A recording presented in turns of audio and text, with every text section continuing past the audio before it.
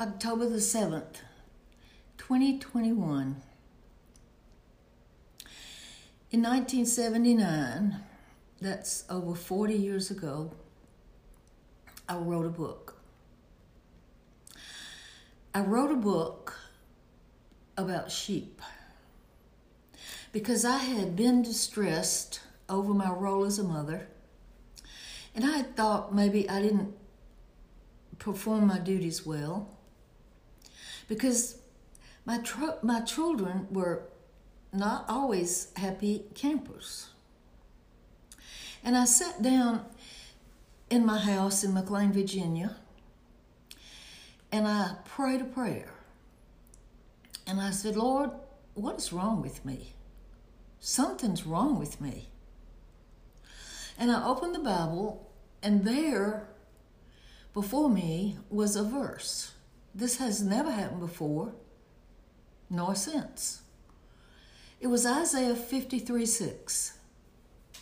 And the verse says, all we like sheep. All, everybody is like a sheep. And then it said, we've gone astray. Each has turned to his own way. And the Lord has laid on him the iniquity of us all. And I sat back in my chair and I laughed. And I thought, well, why am I laughing at this verse? It isn't funny. Oh, yes, it is. Because it's a description of man and tells us the problem man has and then gives us God's solution in one verse. Man is like a sheep. Now, what does a sheep need? A shepherd. That's the only animals alive that require full-time supervision. Why? Because sheep don't learn. You see, sheep are not trainable. And so they have to have guidance on a daily basis.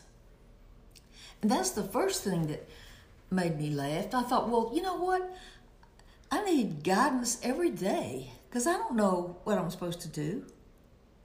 I need guidance to know what to do with my children. And then I really laughed when I thought, you know what's wrong with my children? They want their way all the time. And when I don't let them have it, they get mad. And then I think they're mad because maybe I'm too hard on them. And then I realized they are just normal.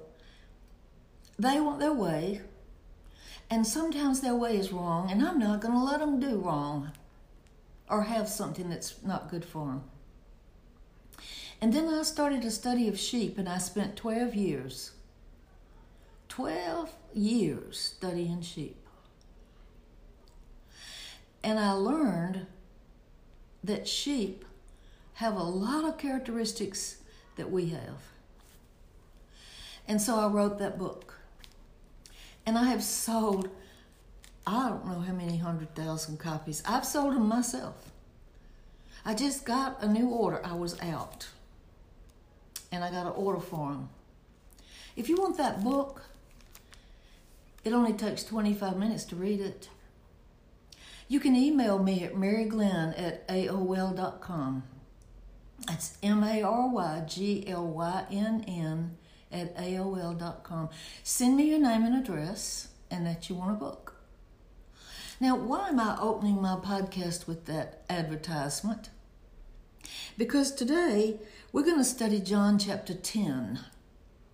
And Jesus speaks the first 5 verses as a parable about sheep.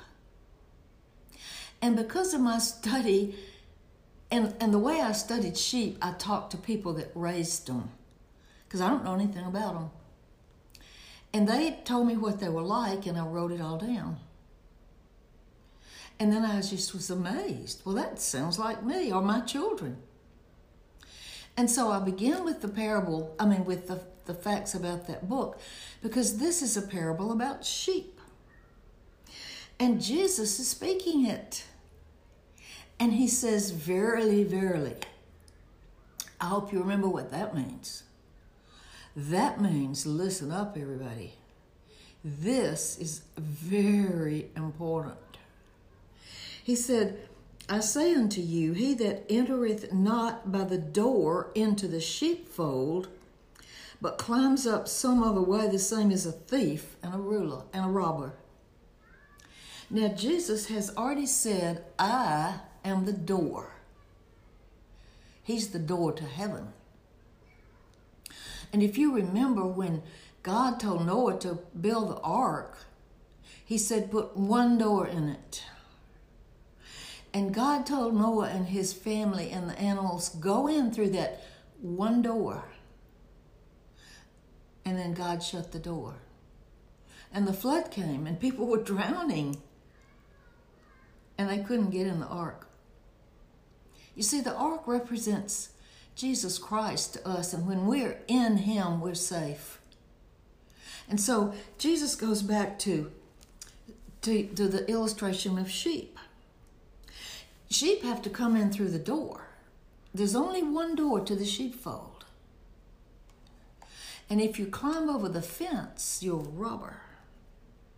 But he that entereth in by the door is the shepherd of the sheep. You see, in those days, the shepherd entered, the sheep followed, and then the shepherd, because they didn't have fences, they didn't have doors to there, so he would lay down at night, or he would stay by the door to protect the sheep, to keep the wolves and robbers out, and to keep the sheep in. To him the porter openeth, and the sheep hear his voice, and he calls his own sheep by name, and leadeth them out. You see, the shepherd leads them in and out of the sheepfold. When he puts forth his own sheep, he goes before them, and the sheep follow him, for they know his voice. Now, he's using a parable. And what he's saying here is, you are like sheep, and I'm like the shepherd. And when you know me, you know my voice. And when you hear my voice, you follow. But a stranger they won't follow, but they'll flee from him, for they know not the voice of a stranger. And you see, when we really study the Word of God and learn what he has to say, we get discernment. And when someone is not speaking the truth of the Word to us, we discern the error. Now, it says in John 10, verse 6, this parable Jesus spoke, but they didn't understand what he was talking about. And then Jesus said unto them, verily, verily, here he is again. I say unto you, I am the door of the sheep. A person is a door. How can a man be a door? Because he laid down his life that you and I might enter into eternity. And he said, all that come before me are thieves and robbers, but the sheep didn't hear him. I'm the door. By me, if any man enter in, he shall be saved. And he can go in and out and find pasture. Once you're saved, you're always saved. The thief comes not but to steal and to kill and to destroy. And here's the verse that led me to become a believer in Jesus Christ. He said, I come that they, the sheep, of which I am one, might have life, and that they might have it more abundantly. I was 33 years old. I'm not going into my testimony. I've done it many times. I didn't have a need, physical.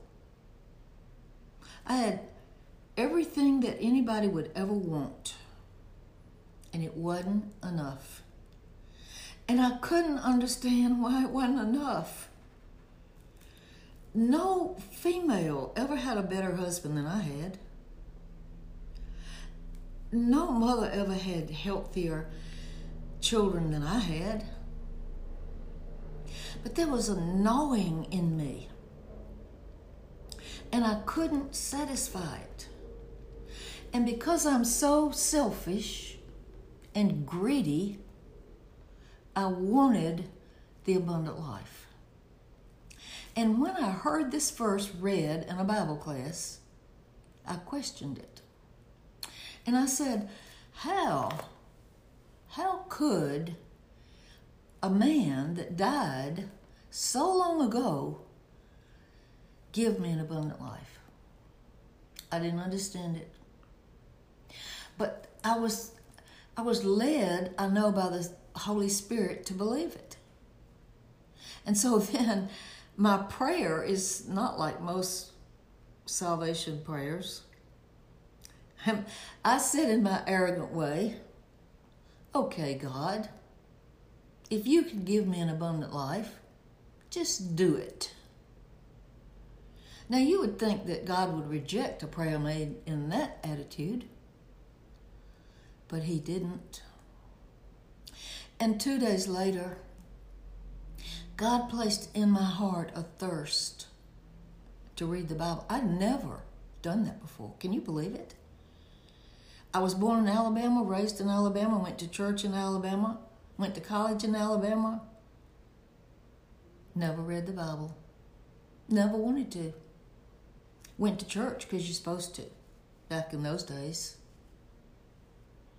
And here I had a desire. And when I read John chapter 3, I realized I must be born again. And I knew that was to have another life. And I prayed, oh God, give me your life. And he did. And my life has never been the same again since. That was 1964, September the 9th. I will never, ever forget that day.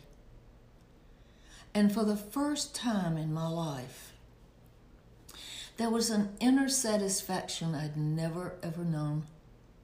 And I had great parents, great friends. But what the world offers doesn't satisfy the inner longing in your heart. And then Jesus went on to say, I'm the good shepherd. The good shepherd gives his life for the sheep. You see, we're all sheep. We all need a shepherd, and we all have one. We have one that gave his life. He gave his life for you and me. And not only did was his life given, but he wanted to lead us. And he still does. And I am so grateful that I am secure in my relationship with him. He said, but he that is a hireling and not the shepherd, whose own the sheep are not, sees the wolf coming and leaves the sheep and flees. The wolf catches them and scatters them.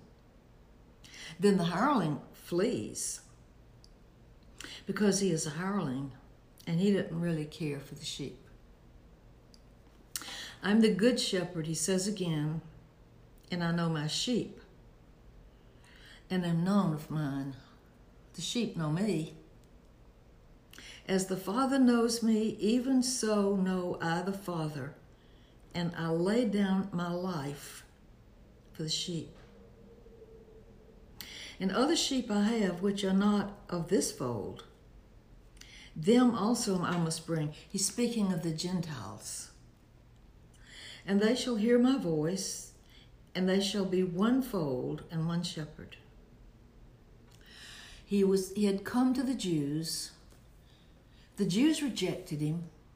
He set them aside and came to the Gentiles. He's not finished with the Jews. He just put them on the back burner, so to speak. And one day, soon, I believe, that trumpet will sound. And we, believing Gentiles, will be out of here. And then he'll go back to the Jews. 145,000 Jews around the world will believe because of the rapture. And they will be evangelists. and take the gospel around the world. He said, "Therefore does my Father love me, because I lay down my life that I might take it again." He rose from the dead. "No man taketh it from me. I lay it down of myself. I have power to lay it down, and I have power to take it again. This commandment have I received of my Father."